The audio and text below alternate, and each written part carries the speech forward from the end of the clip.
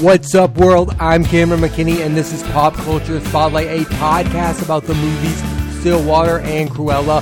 First, let's talk about the movie Stillwater. Here's a quick synopsis. An American, Bill Baker, makes a trip to Marseille, France to visit his daughter Allison, who has been in prison for 5 years for the killing of her roommate. Allison asks her father to give the judge who convicted her a letter to reinvestigate the case, and when the judge declines, Bill takes things into his own hands and tries to clear his daughter's name. The reason I was so interested in this movie is because of who directed it and who starred in it. The director is Tom McCarthy, and the stars of the movie are Matt Damon and Abigail Breslin. I mean, we have to start with Damon, and this is the best leading performance from Matt Damon since The Martian. This is one of the rare times he gets lost in a character. Usually his movie star charisma shines, like in Good Will Hunting and The Martian, but in this movie he is playing a complicated character who at moments is likable, but at other moments you easily hate him. Lately, Damon has been on a nice run. He's been in Ford v Ferrari, No Sudden Move, and Stillwater. I think Matt Damon has given two of my favorite performances of the year so far. First, you have No Sudden Move, which I talked about on that podcast, is what I think is the definition of a perfect supporting performance. He comes in at the end of that movie and shines like a movie star should. Then in Stillwater, he gives one of the best leading performances of the year. I also just love the fact that Damon is willing to play a character who isn't always noble. It feels like there are some actors who, when they plead the lead character in a movie, always have to be likable. They always have to be the hero of the movie. This character in Stillwater is complicated, he's unlikable at times, and you don't always root for him. And yeah, sometimes Matt Damon does play unlikable characters in like The Departed, but his movie star charm gets you to like those people. That's not the case in Stillwater. This is a very different kind of Matt Damon performance. I think in this movie he's serving the film and not his own movie stardom, and I for one really appreciate that. Damon's next movie, The Last Duel, sees him reunite with two of his best collaborators. First, Ben Affleck, who he co-wrote the movie with along with Nicole Holofcener. Famously, Damon and Affleck wrote Good Will Hunting and won the Oscar for Best Screenplay. Also, Damon is re-teaming with Ridley Scott. The two previously worked together on The Martian. So yeah, I am hyped for that film. I mean, Good Will Hunting and The Martian are two of my 5 favorite Matt Damon movies. The other major star of Stillwater, like I said earlier, is Abigail Breslin, who became famous after her Oscar-nominated performance in Little Miss Sunshine along with Toni Collette, Greg Kinnear, Alan Arkin, Steve Carell, and Paul Dano. I mean, I really like her. She's had a good career appearing in Signs with Mel Gibson and Joaquin Phoenix. Definitely Maybe, which I think is an underrated film with Ryan Reynolds, Elizabeth Banks, Rachel Weisz, and Isla Fisher. She was in August Osage County with Julia Roberts, Meryl Streep, Ewan McGregor, Benedict Cumberbatch, and the 2 Zombieland films with fellow Oscar-nominated actors Jesse Eisenberg, Emma Stone, Woody Harrelson. I thought she was great in this movie. She was perfectly cast because she's so likable that she gets you to think that the character is something that she's not, and I thought that was brilliant to use Abigail Breslin in that way. Also, the scenes between her and Matt Damon are tremendous. It just feels so great when you get two movie stars on screen together, and Abigail Breslin held her own against Matt Damon. They were the best scenes in the movie, were the ones between Matt Damon and Abigail Breslin. The breakout star of the movie for me is Kimiko Tan, who has great chemistry with Matt Damon. I love when you watch a movie and you get an unexpectedly brilliant performance, and that's what Kimiko Tan gives in Stillwater. Her next film is going to be in Ridley Scott's House of Gucci with Lady Gaga and Adam Driver. The director of this film is Tom McCarthy, who I think is a brilliant filmmaker. He made the Best Picture winning Spotlight, and while this film isn't as good, I still think think it's top notch. I mean, if you give Tom McCarthy a movie star, he is going to get a movie star performance out of them. He did that in Spotlight. I mean, Michael Keaton is perfect in that movie. Rachel McAdams is great in that movie. Mark Ruffalo is fantastic in that film. And in Stillwater, he gets great performances out of Matt Damon and Abigail Breslin. He knows how to make movies that are both entertaining and informative, and that's rare. Usually movies are either one of the two. You either learn something from something or are entertained by it. He is the rare type of director that makes a movie that can do both things. Like Spotlight is super informative movie about a scandal that we should all know about, but you can also watch that movie because it's super entertaining and it has Billy Crudup giving a really good performance. That is a rare thing of a director, and Tom McCarthy is one of the rare few directors who can do both things. I mean, take Stillwater, for example. I mean, this movie is a thriller, but it's also saying something about being an American today and how we feel superior towards other cultures. Damon's character in this movie always sees himself as the hero and always sees himself above it all, and I think that's something that we as Americans can all relate to at times, even though we wouldn't want to admit it. The other thing I really liked about Stillwater is it's one of the most surprising films of the year. The lead character of this film is kind of a tragic figure. He wanted to do right by his daughter and risked it all for her and ended up paying the price. I really liked the ending and did not see it coming. That's something I liked about the movie. It was unique and I could not tell where it's headed. Sometimes you watch a movie like this and you can go instantly, oh, I know where this is headed. I know what the ending is going to be like. But there is a final moment between Matt Damon's character and Abigail Breslin's character that I thought was perfect. This film has not been without controversy. I mean, Matt Damon made some recent statements that I, for one, was not a fan of. And you also have the Amanda Knox situation. I mean, Amanda Knox called this movie out for being a lot like what happened in her real life. But on the grounds of being just a good movie, that's what I think Stillwater is. You get a really captivating performance from Matt Damon, a performance you've never seen him give before. You get to see Abigail Breslin shine. I mean, a lot of people forget Abigail Breslin is a really good actress. I think this movie will remind you. Tom McCarthy is one of the best directors working today. I could not recommend it more.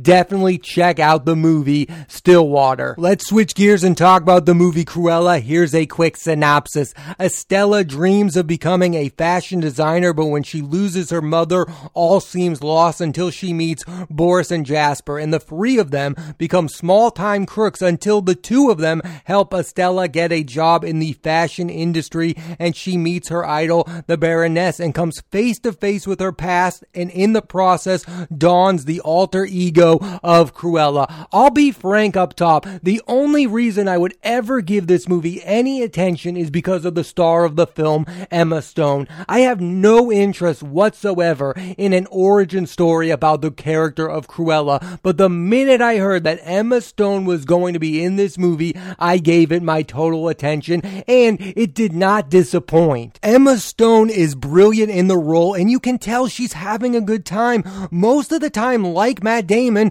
she plays a lot of nice people and uses her movie star charm, like in the Amazing Spider-Man films, or in La La Land, or in Easy A, the movie that kind of made her famous. She is a fun character. She's usually a nice person, but in this she gets to play wicked, she gets to play sinister. Also, no one really seems to be talking about the fact that Emma Stone can really pull off an English accent. She did it so well in The Favorite and again in Cruella, and not one point in this movie where you shouldn't be talking like that, you're Emma Stone. She is very believable, and very few American actors are that believable with an English accent. So kudos to her for pulling that off. This is also the first big movie that Emma Stone has had to carry without another major movie star in it. I mean, in the past, she's had co-stars like Ryan Gosling, Joaquin Phoenix, Andrew Garfield, Steve Carell, Rachel Weisz, and Olivia Colman. In this, she is the lone star of the movie. If Emma Stone is not good in this movie will not work, and she pulls it off brilliantly. I think it's one of her better performances. I think it's one of her funner performances. It's just an all-around good time watching Emma Stone play Cruella de Vil. I had serious doubts about somebody playing a live-action version of Cruella de Vil. I mean, Glenn Close tried it in those 101 Dalmatian movies in the 90s, and I was not a fan of that. So to see Emma Stone pull it off, I think again, this shows how great of a movie star she is. She can make anything worth watching. 5 years ago, if you had gone in a time machine and told me a Cruella movie is coming, I would not have been excited about it. But here we are, and I am a fan of it, and the major reason why is Emma Stone. That's the one thing that's super cool about these Disney live-action remakes, if you will. You get to see some of your favorite movie stars play these iconic characters. I mean, you saw Angelina Jolie play Maleficent. You saw Emma Watson play Belle. You saw Bill Murray voice the character of Baloo. I mean, these are some of the biggest names who are lending their voices and their acting abilities to some very well-known characters from your childhood. That's the one part of all this that is cool. I mean, in the future, we're getting Jude Law playing Captain Hook, and we're getting Tom Hanks playing Geppetto. If that doesn't get you interested in these Disney live-action remakes, I don't know what will. Movie stardom is propelling these things farther. Stone's next projects include the movie Poor Things with Mark Ruffalo, Willem Dafoe, Gerard Carmichael, and Rami Youssef, directed by Yorgos Lanthimos. Lanthimos and Stone previously worked together on The Favorite, so call me excited for that one. She's also going to star in the television series The Curse with Nathan Fielder and Benny Safdie. Cruella proved one thing: if Emma Stone is in a movie, it is going to be of high quality. I mean, she hasn't made bad movies since Aloha and The Amazing Spider-Man 2, and after those two stinkers, she's been in good movie after good movie after good movie. I will never doubt Emma Stone ever again. Also in this film is Emma Thompson, and who isn't a fan of Emma Thompson? She's been in a lot of Disney films recently. She was in Disney Pixar's Brave with Kelly MacDonald, Saving Mr. Banks with Tom Hanks and Paul Giamatti, Beauty and the Beast with Emma Watson and Dan Stevens, and now Cruella. And with this movie, she really is the villain with absolutely no redeeming qualities. Her scenes with Emma Stone are great. I mean, I have to talk about the movie Saving Mr. Banks. That is my absolute favorite Emma Thompson movie. I love her scenes with Tom Hanks in that film. I love her scenes with Paul Giamatti. Colin Farrell is unbelievable in that movie. That is the most underrated Disney movie of the past decade or so, Saving Mr. Banks. If you have not seen Saving Mr. Banks, I could not recommend it more. The rest of the supporting cast of Cruella includes Joel Fry from Yesterday, Paul Walter Hauser from I, Tonya and Richard Jewell, and Mark Strong from Shazam in 1917. The director of this film is Craig Gillespie, who is an underrated director. I really like his previous films. You have Lars and the Real Girl with Ryan Gosling and I, Tonya with Margot Robbie, Sebastian Stan, and Paul Walter Hauser. And with Cruella, he gives an iconic Disney villain a worthy origin story that is a lot of fun. And with I, Tonya, the more and more you watch the movie, the better that movie gets. I mean, that is Margot Robbie's absolute best performance of her career so far. I love everything about that movie. Sebastian Stan is great in that movie. That movie introduced us all to Paul Walter Hauser. He has never been better in a movie. Sorry, Richard Jewell, he's better in I, Tonya. And in a weird way, Cruella and I, Tonya are kind of doing the same thing, even though I, Tonya is based on a real person and Cruella is based on a fictional person. Going into these movies, we had our idea of who these lead characters are, and he changed our views on them. He humanized both of them in a weird way. He humanized I, Tonya. I mean, a lot of people think of Tonya Harding as a real-life villain, and with Cruella, she is, of course, the villain of a movie. Yet he made those people human. He told us why those people are who they are. I've heard a lot of the critiques of this movie, and I understand that a lot of people are nitpicking this movie and saying this in no way feels connected to the cartoon character from the 1961 movie 101 Dalmatians. And for those people, I say, who cares? I don't want to see the same story. I want to see them do something different with a character that we all know. tell a unique and interesting story, that's exactly what this movie does. It's like the Angelina Jolie film Maleficent. If I wanted them to retell the story of Sleeping Beauty, I would just watch the movie Sleeping Beauty. I know a lot of people go into these Disney live action films and say I want everything to be the same, and if they're not, I'm going to criticize them. I mean, people did that with Beauty and the Beast. They did that with Aladdin. They did that with The Lion King. It's like there's no winning with these people. If you give them the same thing, they're saying all you do is give me the same thing. And if you give them something different, they say, oh wow, I want what 101 Dalmatians was. This movie gives Cruella a different version of that character, and I for one am fine with it because this version, Emma Stone's version of the character, is way more interesting than the character from the 1961 movie 101 Dalmatians. The Disney live action films have been a bit of a mixed bag. My personal favorites are The Jungle Book, Cinderella, Pete's Dragon, Maleficent, and now Cruella. What all those movies do is, yes, they use those nostalgic characters, but they do it in a different and interesting way.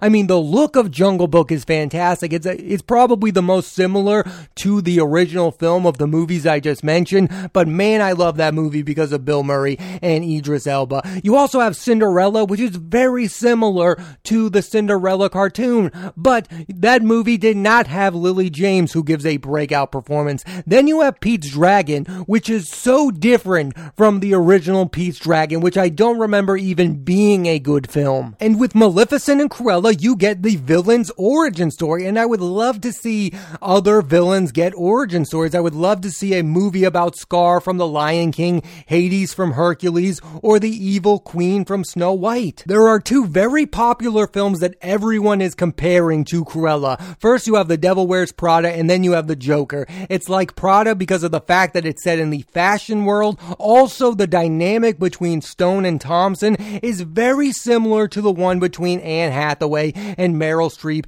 in The Devil Wears Prada. And it's like The Joker in a way that it's an origin story that makes a normally despised character more human. Also, there are moments where the setting kind of resembles Joker. Like, it's kind of dark in that way that Joker was, if that makes any sense. I do find it weird when people use that as a criticism against some films. Like, oh, Cruella is too much like The Devil Wears Prada and Joker. Like, I don't want a movie to resemble another movie. That's what every single movie ever does. They are inspired by other films. Like, I remember when Joker came out starring Joaquin Phoenix, and they were all like, oh, this is way too much like Taxi Driver. This is too much like Martin Scorsese's other 1970s films. Well, those films are very good, so why wouldn't The Joker be inspired by something like that? A lot of people really love the movie The Devil Wears Prada, so if a movie like Cruella was inspired by that movie to make something a little similar, I don't think the movie is that much like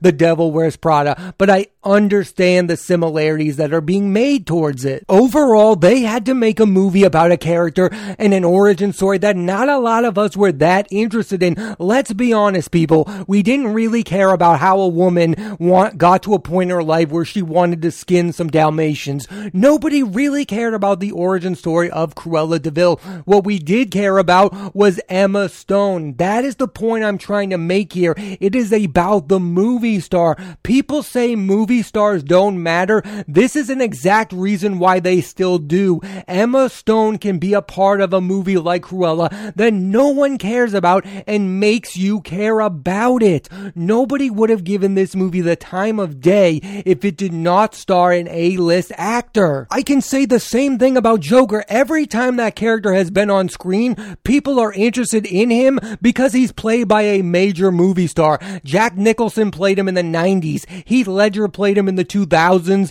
and now Joaquin Phoenix is playing the character. And when Jared Leto played the character, we cared about Jared Leto. We don't really care about these characters. We care about the movie star playing them, and that's what Cruella is. It's about the movie star. It's about the Emma Stone of it all. Do you know why Aladdin was a big box office success? It's not because people wanted a live-action Aladdin adaptation. It's because Will Smith was playing the genie character made famous by Robin Williams. That movie went from one movie star to another movie star. Movie stars are so important, and these Disney live-action movies are proof of that. Maleficent was a gigantic hit.